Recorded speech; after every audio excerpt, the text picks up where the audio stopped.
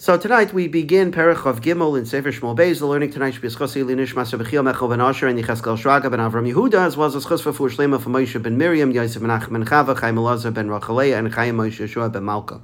So after finishing with the Shiras David, we now begin with further words that were said by David.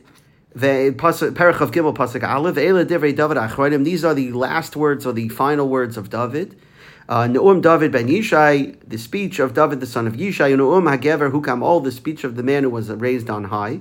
Mashiach Elokei Yaakov, the anointed one of the God of Yaakov. Ne'im Zmiras Yisrael, and the composer of songs of Klal Yisrael. So what exactly is the nature of these Divrei David Achronim? We're going to have a few psukim here that, similar to the Shiras David, seem to be praises of HaKadosh Baruch Hu, tefillas of HaKadosh Baruch Hu. So what is the nature of Perich of Gimel, and how does it differ than Perich of Beis? So Rashi says that Ve'ela Divrei David Achronim, Rashi and the Targum learns this way, that this is David's final nevuah. And the reason why we know this is a nevuah is because it's called Divrei. If you look through Sefer Tehillim, none of the tefillos in Tehillim are called Divrei. They're not Devarim. They're Shirais, they're Mizmar, they're Lamatzeach, but they're not referred to as Dvarim or Divrei, and that's because they're not on the level of Nevuah. They are, Tehillim was written with Ruach HaKodesh, but was not written on the level of Nevuah. This was. Similarly, Perich of Beis, the Shiras David was also. There it's referred to as Vayidaber David Lashem as Divrei Hashira Hazois, also Divrei. So says Rashi that's why this is Nevuah, and this is the final Nevuah of David, and that's why the pasuk refers to it, or the Perich refers to it as Divrei David Achronim. The Radak and the Ralbag learn that this Perek is a song, a shira to HaKadosh Baruch Hu, for having raised David up from being a lowly shepherd to being the Melech of Klal Yisrael. And so this is a song, just like many songs of Haidah, of gratitude that you find in Tehillim. Very similar to them, no different. The Abarbanel learns that the Perek of Gimel represents after a author finishes his work, so he establishes his credentials. This is who I am. This is why I wrote it. So similarly, says the Abarbanel here, David, after arranging all of the Mizmarim and Tehillim and the Shiras David and Perich of Beis, so at the end of it, David here is sort of giving you, this is his background, these are his qualifications. And David therefore begins by saying, look, I wasn't worthy to be a melech. I started out as a shepherd. I didn't become melech because of any schus that I had, but only because HaKadosh Baruch Hu elevated me. And second, the songs, the shiras that I said in Tehillim, they were only possible because Hashem gave me a kedusha, and because of that, my words became kadosh. My words got kedusha, and therefore I was zoichet to write Tehillim. But it's nothing, no zchus, nothing inherently in my past or that I deserved to be elevated to this level. So again, Rashi and the Targum learning that this is a nevuah different than most of Tehillim. Radak and Ralbag learning that it's just another perek similar to Tehillim, and the Abarbanel learning that it's the completion after writing Tehillim and writing the Shiras David. David now is sort of giving you his qualifications and his background as to where he comes from to write Tehillim and write the Shiras David. Malbim adds to the various pshatim that we said that David is the song of Perich of Gimel, or the words of Perich of Gimel, or according to Rashi, the nevuah of Perich of Gimel, represents three time periods in David's lifetime, and he points them out in this first pasuk.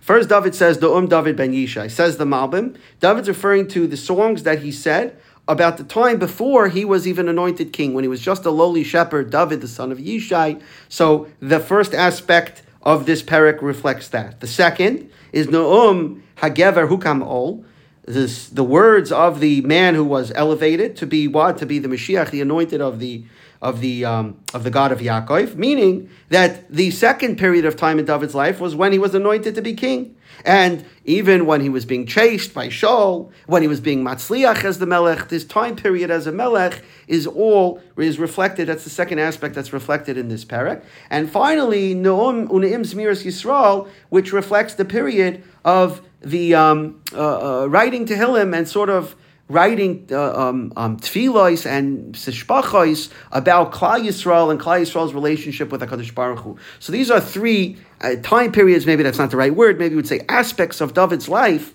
that David here is connecting and bringing together the aspect of him writing Tehillim, the aspect of him being the Melech, and the aspect of him just being a lowly shepherd before he was even anyone, are all being brought together here in this Perek of Gimel. The Musar Nevi'im deals with an interesting question, which is, in general, what makes David qualified to be the one to sing songs of Klal Yisrael and to be the one to say Tehillim, which praises HaKadosh Baruch Hu? So the Musar Nevi'im says that David was able to compose Tehillim through Ruach HaKodesh, and he was chosen specifically because from amongst the various tzaddikim who existed, he was always careful. He never did an aver with his speech. He was always careful not to speak lashon hara, not to tell a lie, not to do any form of improper speech.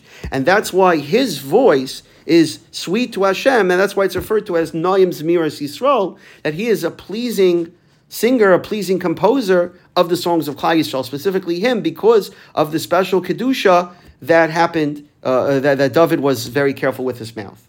The Das Seifrim says that even though these songs are attributed to David, but he himself calls them these Mirais Yisrael. He doesn't take personal ownership over them, but rather he attributes them to Klal Yisrael because he says that they only have Kedusha because Klal Yisrael has Kedusha. It's nothing that David inherently had that gave Koyach, that gave Kedusha to Tehillim. It was rather the inherent Kedusha in Klal Yisrael that elevated David's words. And David makes it clear that these words only came from Ruach HaKodesh. They had not one letter of Tehillim did he compose on his own. He simply was the conduit to bring into the world the songs, the shiras, the sishpachas, Tehillim, Shiras David, but not that he himself composed any of it on his own. It was all through Ruach HaKodesh and really coming from Shemayim. The Radak adds that Tehillim is referred to as Miras Yisrael because it was sung by the Levium and accompanied by music in the Beis Hamikdash. No songs were ever sung as part of the Avodah except for the various Tehillim, which today we say it as the Yoim, but those words of Tehillim, those kapitlach of Tehillim, were composed by David and they were sung in the Beis Hamikdash, and that's why they are referred to as Ne'im Zmiras Yisrael. Now there is a few pshatim in what this word Hukam Ol is referring to, but it's a little bit longer than I have time for today, so next time we'll come back and discuss what David means by Hukam Ol, what specifically why he uses that lashon.